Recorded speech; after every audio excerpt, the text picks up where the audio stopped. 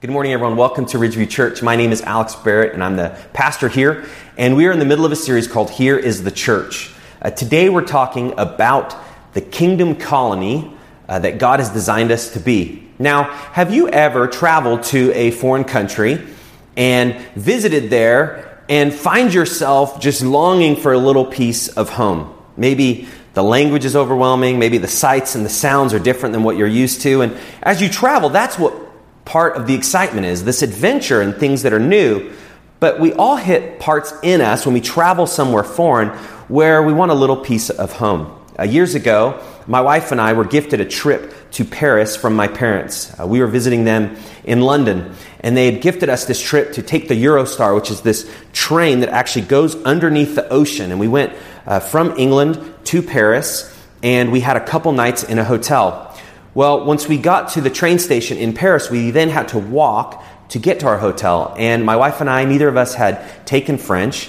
We didn't really know how to communicate or understand anything in French. And this was a time before cell phones, before Google Maps. And we basically had this written map to get from the train station to our hotel. As we were walking, we had our luggage, and we're beginning to walk through the busy streets of Paris and realizing that we have no idea really where we're going and how to get there. So we begin to talk to these different French people and ask them for directions. And in France, for the most part, they really value their language, like most countries. And they really want you to attempt to speak their language before they will help you in English. Most French people know how to speak English, but they want you to kind of attempt French. And so here we are, asking for directions. We have our French to English, language book, and we're opening up like different words, where, and we're looking up the French word is, we're looking up the French word we're looking up the hotel, and people are laughing, and it's just this overwhelming sense of like, we do not belong here. Finally, we get to our hotel, we're sweating, we're flustered, we're overwhelmed, and we're hungry. We decide we really need a place to eat. So we're in Paris, one of the epicenters of some of the greatest cuisine in the whole world. Things that we've never been able to try before, we have an opportunity to try. Well, do you know where we ate the first night in Paris? Any guesses? We ate in McDonald's. Now, doesn't that just sound like one of the lamest things ever? Well, why would we do that? Well, the reason is, in a foreign place, you're always looking for a little place like home. You're looking for something that's familiar, the sights, the sound. With food, you want something that you know you've potentially eaten before. And when we saw the Golden Arches, we kind of looked at each other and we thought, are we really going to do this? Thing is, we hardly eat McDonald's here, but in a foreign country, we knew what that was. And as we're in this series, that's what the church is. The church is supposed to be a group of people and an atmosphere and a culture that is familiar to us. It represents the life that we have as a citizen in heaven. And so as we're talking in this series, and specifically today, we're describing this kingdom colony. And that's what the church is. And so the church is a kingdom colony. And I want to describe the definition of what a colony is. So according to the dictionary, a colony is a group of individuals or things with common characteristics or interests situated in close association. A second definition is a distinguishable, localized population within a species. So a colony is a group of people that have a distinctive identity. And so in this series, we're talking about how do we, when we decide to follow Christ and when we partner together with people in the church, how do we have a distinctive identity as an individual? And then how do we have this distinctive identity as a whole? And a scripture I read last week, and I want to read again this week, is Philippians 3:20. Check out where our distinctive identity comes from. This is what it says. But our citizenship is in heaven, and from it we await a Savior, the Lord Jesus Christ. So again, when you decide to follow Christ, you actually leave the kingdom of this world, the kingdom of darkness, and you enter the kingdom of heaven, the kingdom of light. Now, you don't automatically go to heaven when you decide to follow Christ, but there's a piece of where now you're connected to forever. You're connected to eternity because that's God and that's what He represents. He's forever. And so when you decide to follow Him, His ways, His practices, His viewpoint on things begin to be the way that we should orient our life. And as a church, Our citizenship is in heaven together, and we need to orient our lives together in that manner as well. And so today, we want to really talk about the distinctives between this kingdom colony within the church and what we find in life out of it. And my hope is that as you hear these distinctives, as you hear the special way that God has brought us together as a church, it will give you a sense of what you're a part of, and also the importance of you stepping in and stepping up to engage in what God wants to do. I want to describe that verse a little bit more as it talks about being that citizenship. And so there's a theologian, George Ladd, who wrote some really helpful perspective on this verse specifically. And he defines kind of step by step what citizenship is. And this is what he says. It says, the word polydema designates a colony of foreigners whose organization reflects their native homeland. We have our own home in heaven and are here on earth a colony of citizens of heaven. The life and fellowship of Christians in history is to, check this out, be a foretaste of life in the kingdom of God and reflect in the world something of what the eschatological reality will be. And eschatology there really talks about the final destiny. So when we are this kingdom colony, when we have our citizenship in heaven, like the scriptures say, what we are showing the world is that this is actually what is real. Now, it's distinctive, and it may be different, and we may be even peculiar, but this is actually what reality is. And we represent what the final destiny will be. So in the church, in this group of people that gather to worship God, to love Him and to love each other, to serve God and to serve each other, what the scriptures are saying is because that's the citizenship that we have of the kingdom, we're giving a picture of ultimate reality in this life and the life to come in forever. Isn't that so powerful? That's what a kingdom colony is. So the church, we are this kingdom colony. So what does that mean? Well, a kingdom colony is a counter-cultural movement. That's what a church is. The church is supposed to be this kingdom colony which represents a counter-cultural movement.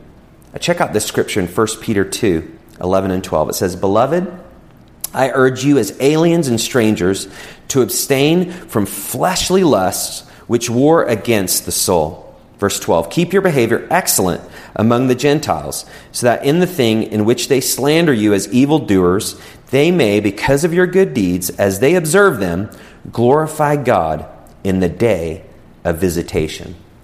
There's a few things in this scripture. The first is this assumption that as a citizen of heaven, again, our native homeland is not here on this earth. Our native homeland, when you decide to follow Christ, is now in heaven, connected to the kingdom of God.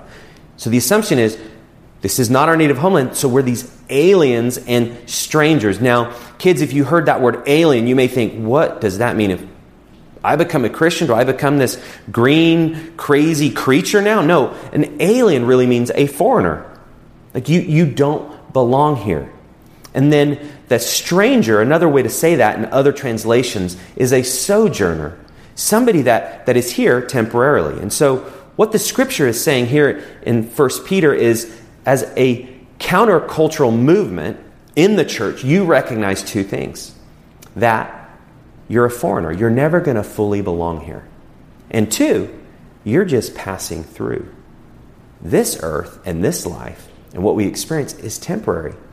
And that should help our perspective. Because if we don't belong and people view us as being a little bit different, that actually is in line with our new identity.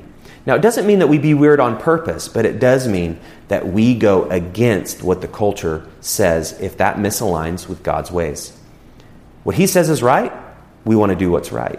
What He says is true, we want to say is true. Whatever the culture says, we want to continue to look to God's Word. And the more and more we do that, the more and more, again, we're going to be distinctive. We're going to come across like somebody who, you don't exactly belong here. You're not like everyone else I've met. And that's the distinctive that God works to make a difference in this world. So we're foreigners and we're here temporarily. Now, the scripture here also talks about that we're supposed to reject, as these aliens and as these strangers, these passions and lusts which wage war on us.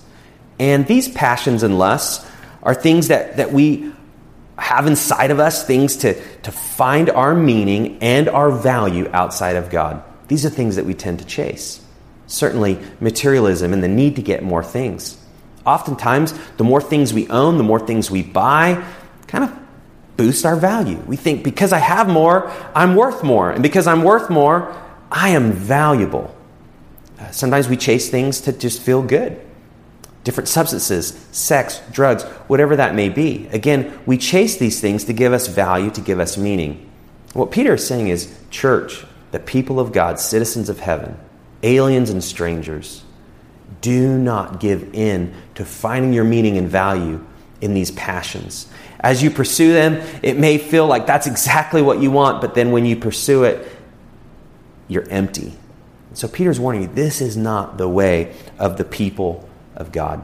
You've been given a new identity. Do not chase your patterns. What's interesting about human identity is not only do we chase our patterns, but human identity, as far as the culture defines it, is always based on what our differences are. Have you noticed that? When you look at who you are, you're always looking at who I am compared to somebody else. And so we get into comparison. I look different than you. And I have more status than you. Or I'm smarter than you. And so many times our identity is not just in the meaning and value of our passions, but also how we stack up in our differences compared to others. And what Peter is saying is, you can't get into this. The Christian life and the Christian worldview is we actually don't base our identity on our differences. In fact, despite our differences, the things about us that may look different, of our skin color, of our socioeconomic status, of our background, our past, those things actually don't define who we are. What defines who we are is, again, we're citizens of heaven. We're aliens and strangers together. We don't belong, but we don't belong together. And that forms a bond in the church that Peter is saying, this will, although the outside world may demean you or have something bad to say about you, he ends that passage saying, they're going to look at your life and see that it is different. And there's something about it that's going to draw them to ask questions. So we're distinctive. We're a different group. We're just passing through. We're foreigners. We don't fully belong. For the rest of the message, I want to just highlight 3 ways that this plays itself out. What are these distinctives? So as a kingdom colony, we move countercultural. Well, in what ways? Well, the first is we truth in love. We relate in a way that the truth, God's word, his handbook and guide for life found in the scriptures, that really does form the basis and the foundation of our life. Our own meaning, our own value, how we treat people, our attitudes towards our present, our past, our future, that forms the basis of how we operate, how we live, and how we evaluate. Check out this scripture in Ephesians 4. This is verse 15 and 25. And it says, rather, speaking the truth in love, we are to grow up in every way into him who is the head, into Christ. Therefore, having put away falsehood, let each one of you speak the truth with his neighbor, for we are members one of another. And now Paul is speaking. We've heard from Peter. Now we hear from Paul. And Paul is again instructing the church. This is how you're supposed to operate. And he begins with rather. So there's this emphasis of don't pull back from people. Don't give into the lies. Don't try to appear one way and then act another. He's saying make sure that who you are matches on the inside to the outside. That's what it means to have integrity. And he's saying in the church, it's so important that truth and love go together. Timothy Keller, a pastor and an author, says this about how truthing and love works. Check out this quote. It says, love without truth is sentimentality. It supports and affirms us, but keeps us in denial about our flaws. Truth without love is harshness. It gives us information, but in such a way that we cannot really hear it. So what Paul is saying and what Timothy Keller is building on is this sense of you have to have the truth and love together. If you have the truth but not love it, it's harsh. If you have the love without truth, it's sentimentality. Just meaning, I'm just going to tell you what you want to hear. And I'm just going to let you see what I think you want to see. But it's not real. It's plastic. It's fake. That's what Paul is saying is, in the church, fake and people not being genuine, that's the way of this world. But you in the church, you should be genuine with the truth and with love at the same time. That's a challenge for all of us. What that means practically is I'm going to open up my life and be honest. In fact, that's one of the values that we have here at Ridgeview Church, to live an honest, open life before others. That doesn't mean that we tell every single person we meet within the church every single thing about our life. That doesn't mean just transparency, but what it does mean is there's people that I confide in that know who I am and what's going on inside of me. It means I'm not faking it. I'm not coming across like different or deceitfully or doing these things to just kind of hide who I am. It means I pull towards people. I let people know my struggles, what's going on. And so practically, truthing in love means I'm going to let you see who I am. And I'm also going to live by the truth, what God's word says about who I am. And together, we're going to be loving and truthing at the same time. We're not going to get into harshness, and we're not going to get into sentimentality. We're going to do this relationship in a right way. And when the church does this together, truthing in love, we stay on course because we're being guided by God's word. And not only that, because of the love, we're creating an environment where people are saying, wow, these people value the truth, but they're kind to each other. They value their relationship. They're not harsh. And if they mess up, they clean up. That's a distinctive of this kingdom colony that moves against the culture. We truth and love. Here's a chart of some specifics of this. So in the world at large, here's what people tend to do. And I'm going to kind of highlight, here's what the world tends to do, and then here's what the kingdom colony does. So let's start with the world at large. So people tend to trim the truth to suit the powerful. Okay, we just want to have the truth in a way that the powerful can get more powerful. And the truth is used as a way to leverage sometimes wrong and bad and selfish people. And that's not right.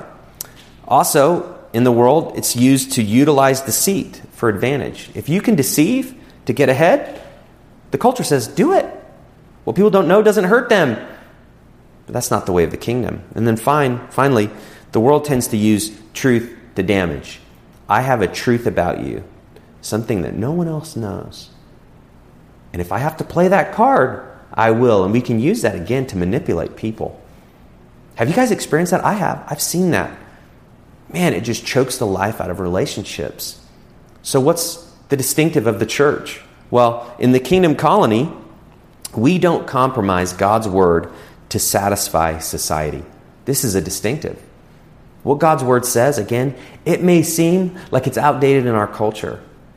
But if God says it, we are going to do it because He is the giver of truth. He is the giver of reality.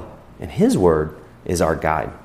The second is we're not going to lie or deal falsely with each other. That's just one of those things. We're not going to go there. It's so easy to deceive. It's so easy to lie. Sometimes even simple things. But as a church, we got to say, I'm not going to lie. I'm not going to fake it. And then finally, we speak and we do the truth in love. And I've already described that. But that's just the commitment that we make in the church. This is who we are. So that's the first distinctive. We truth in love as a kingdom colony. The second is this. We practice reciprocity. Now, reciprocity is not a word that we use that much in today's world. But reciprocity is the sense of what you do, I do back to you. What we do back to each other. It's the sense of we both are contributing and cooperating with each other in the church. There's this value where the relationship goes two ways. You take initiative with me, and I take initiative with you. That's actually not the way of the world. Again, let's compare the two. So in the world at large, people tend to look out for themselves. I would agree with that statement, and I believe you would too. At our core, we all tend to do that. That's the problem of sin. Second, we're glad when blessing comes, but we keep the blessings for ourselves, and we try to get as much as possible. Everybody loves blessing. Everybody loves something that will help them out. That's normal and that's okay. But when that blessing comes in the world at large, the idea is I just got to get as much as possible for me and mine. I got to take care of myself. That's the flow of this world. The last is you may or may not express appreciation.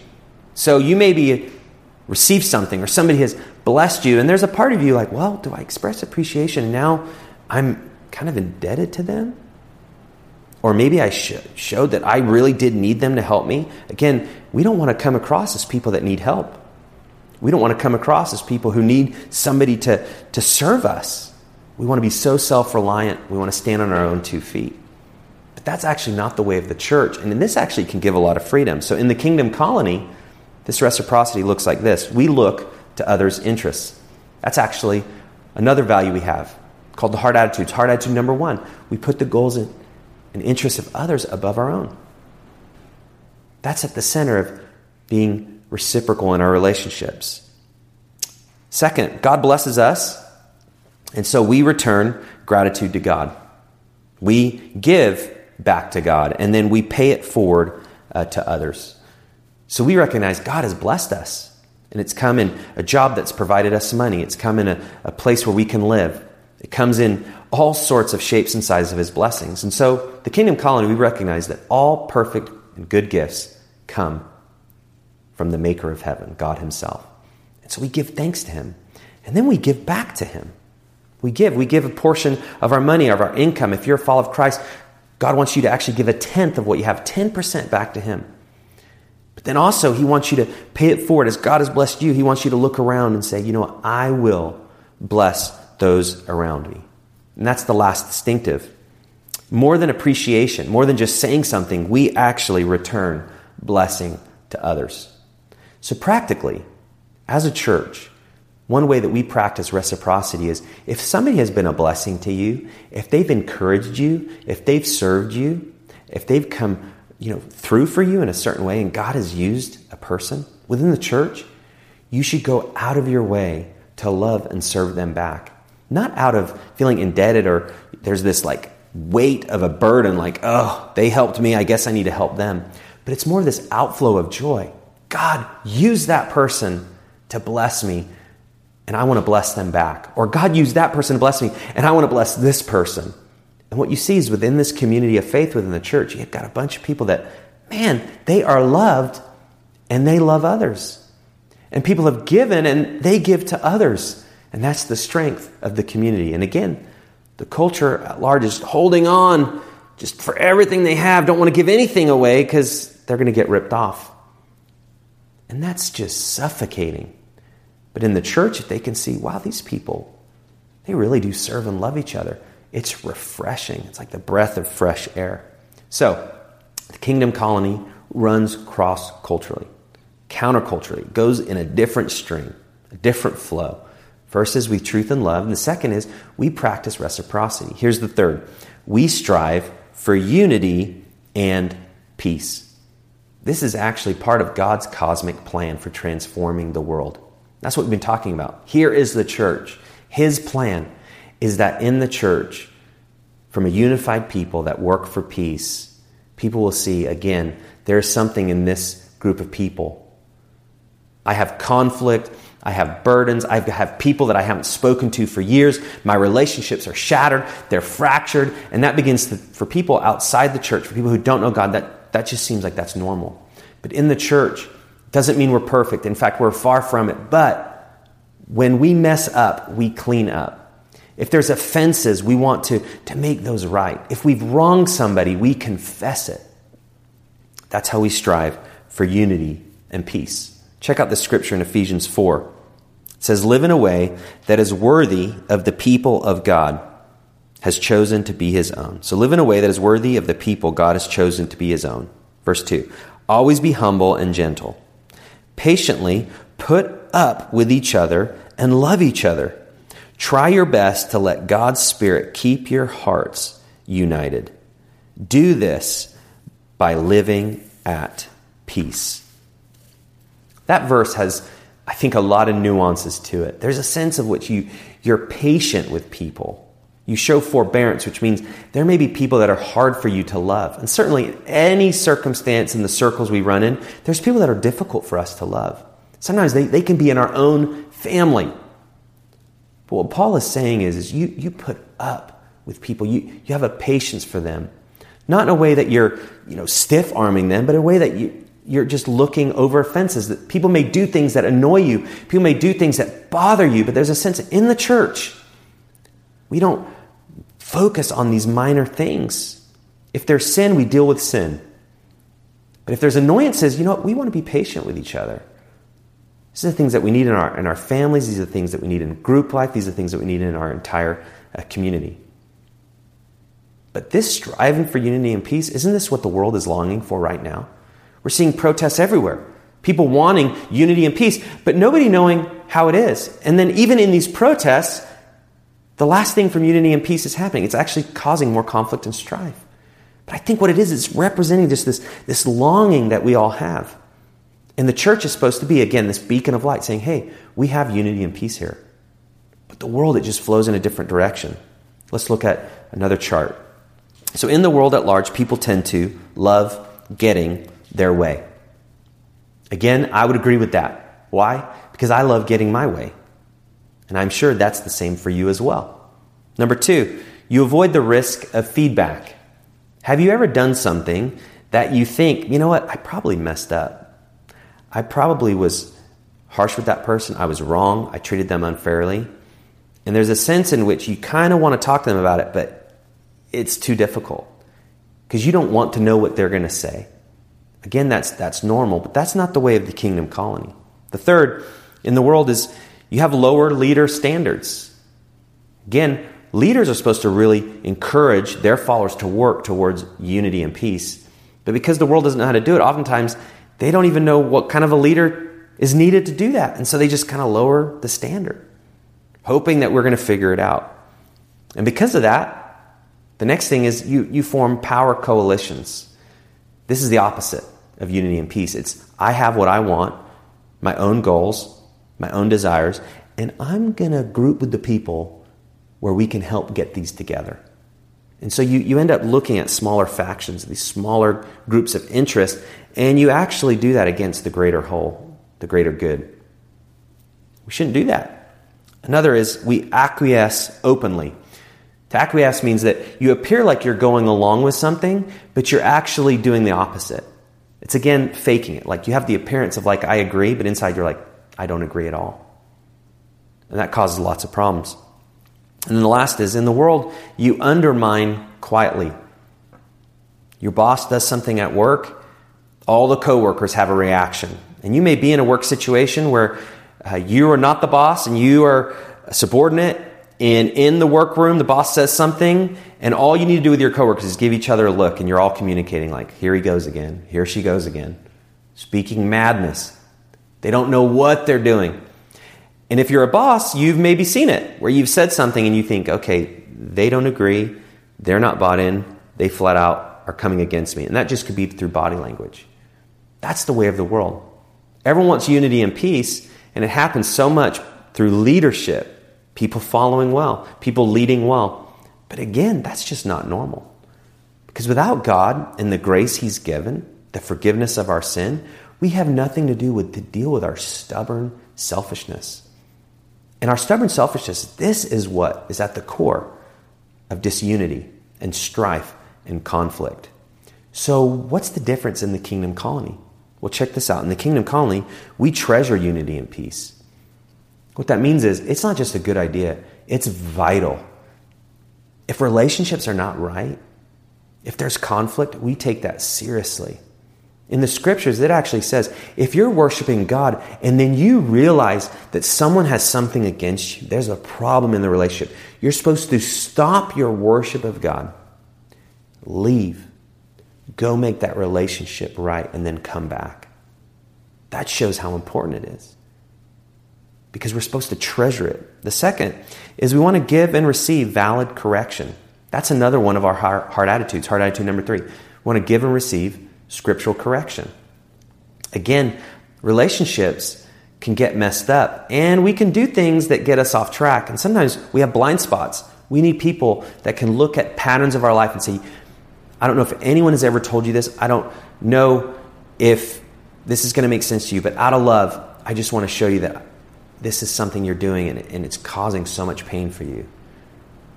I love you and I'm here for you and I want to help you. But in this love and truth, it comes out in that giving and receiving this correction. So sometimes you have to give it, sometimes you have to receive it, and those aren't comfortable for us at any point. But at Kingdom Colony, we realize that's the thing that helps us stay on track. In my life, I've had people that have corrected me, and every time it stings. And every time there's a part in me that wants to defend myself. But if I take it and I allow somebody to speak the truth to me in a loving way, it can protect me from future pitfalls. It can actually change the course of my life. That's what the Kingdom Colony is designed to do. Third, within the Kingdom Colony, we want to have higher leader standards. Again, the leaders are setting the direction. They're setting the culture, how we're going to treat people, how we're going to go about this goal, how we're going to work for unity and peace in the middle of the task that we have. You see, you got to accomplish tasks, but you also need to do that in a certain way. Leaders set that culture up. Also, followers, they intelligently should follow leaders. There's this idea of we want to follow leaders in the Kingdom Colony. We know that God has given us these leaders and we want to follow them in a way that will make it a joy for them. We follow well. And then we defer to the church's best. So there's a sense of which Kingdom Colony, this greater good, we look and say, what would be good for the church? And then what do I need to do in response for that? Isn't that so powerful? In a world where we just each look to our own interests, the Kingdom Colony means I'll defer what is best for the church. How can I position myself and my family to bless and serve the church? Isn't that a different type of feeling and thinking? And then the final thing is we deal with underminers in the church. That means in the world, undermine quietly. Everyone's just kind of going against quietly maybe the direction of a leader. And gossip can happen. Division can happen. Quarreling, grumbling. In the New Testament, some of the strongest warnings are for people who grumble and gossip within the church. Why is that? Well, when grumbling and gossiping begin to happen, it's just like this spark which is going to start this terrible wildfire. And we're seeing these fires ravage our state right now, and you can see the destruction. Well, in the Scripture, they talk a lot about the tongue being the spark that can set off these similar fires in our life. But when you gossip and grumble within the church, what begins to happen is it forms crack in the unity of the body of Christ. In this Kingdom Colony, we're all supposed to be unified on this mission to bring, again, God's light into the darkness. But when gossiping and grumbling exist, we're now going in different directions, and these different power factions can happen. So the warning is, do not work against the unity of the church. Do not gossip. Do not grumble. If you have a problem, you have an issue, you want to go to your leader. And I recognize my own role as the pastor of Ridgeview Church. I mess up and I make mistakes all the time. And I know we have other leaders within Ridgeview that would say the same thing about me and would say the same thing about them as they lead. Leaders are not perfect. Now, while we want to have high standards for leaders, we need leaders, including myself, who we will humble ourselves. We will admit when we're wrong. We'll get input. We'll get feedback on direction. But ultimately, we stand before God on how we've handled our leadership, and He's going to ask us to give an account. That's a heavy responsibility. And as a follower, you have a responsibility as well. If you have a problem with somebody, go to them to speak to them about it. Make it right.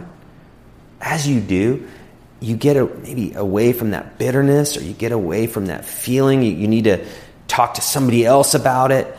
If you go directly to the person, God begins to restore. God begins to give grace. And that just actually reaffirms this Kingdom Colony that God intends. And so it's actually a beautiful picture. So I hope this striving for unity and peace, the need for us to reciprocate in our relationships, and then this duty that we have to truth and love, I hope that gives you a sense of this Kingdom Colony.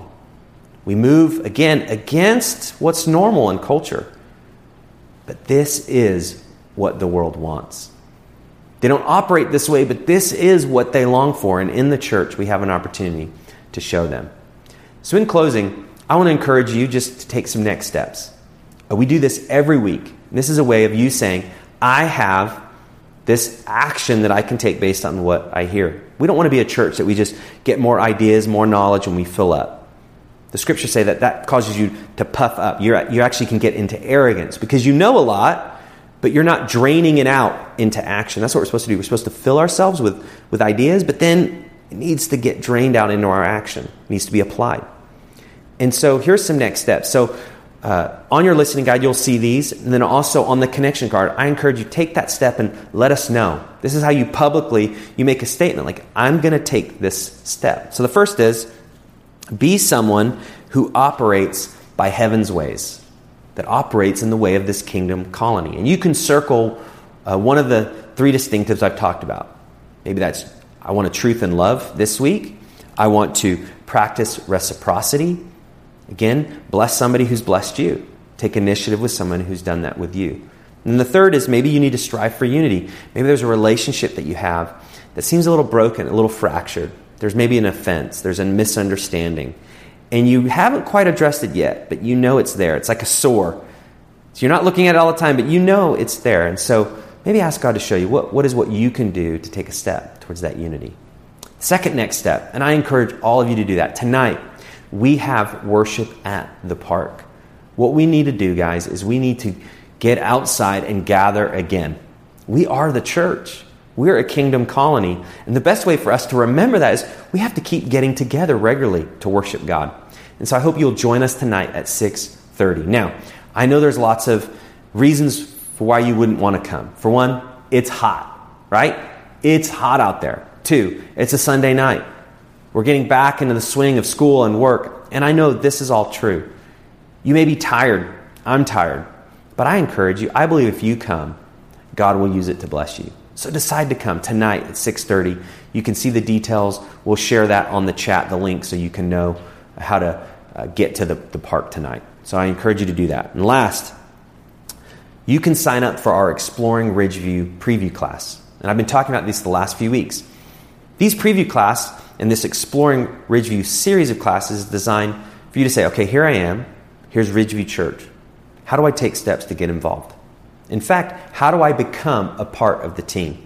You see, when we're talking about a kingdom colony, this is not some secret organization or secret group where you have to learn this handshake, or you have to learn this certain lingo. Actually, we exist to include and welcome all people. And if you would like to become a member of our church, and that means to formally join and be a part of the team, to help us build this kingdom colony here and now, I encourage you to come to this preview class. We have a preview class, then we have a discover class, and then you can commit to formal membership. By coming to the preview class, you're not locked in. You can just take this step, like I want to learn more. And in this class, it's an hour and a half. It'll give you a good overview of who we are as a church, where we're headed, and how you can take steps to join in with us. So I encourage you, sign up for that today. In closing, I want to do something different. I want to just give a little clip of a song that I think represents, the sentiment of what this whole message is about. It's written by a songwriter who had left the church, and he had experienced a lot of broken relationships. And there came to a point in his church where relationships got reconciled. And he experienced this truth and this reciprocity and this unity and peace. And I think it's about a 40-second clip, but he describes it here. So let's close this message with that clip. Let's watch it together. There was a time that I swore I would never go back. I was blind to the truth, didn't know what I had. I was running, I was searching, but every place I turned for healing left me more broken than the last. Take me back to the place that feels like home, to the people I can depend on, to the faith that's in my bones. Take me back to a preacher and a verse where they've seen me at my worst, to the love I had at first. Oh, I wanna go to church.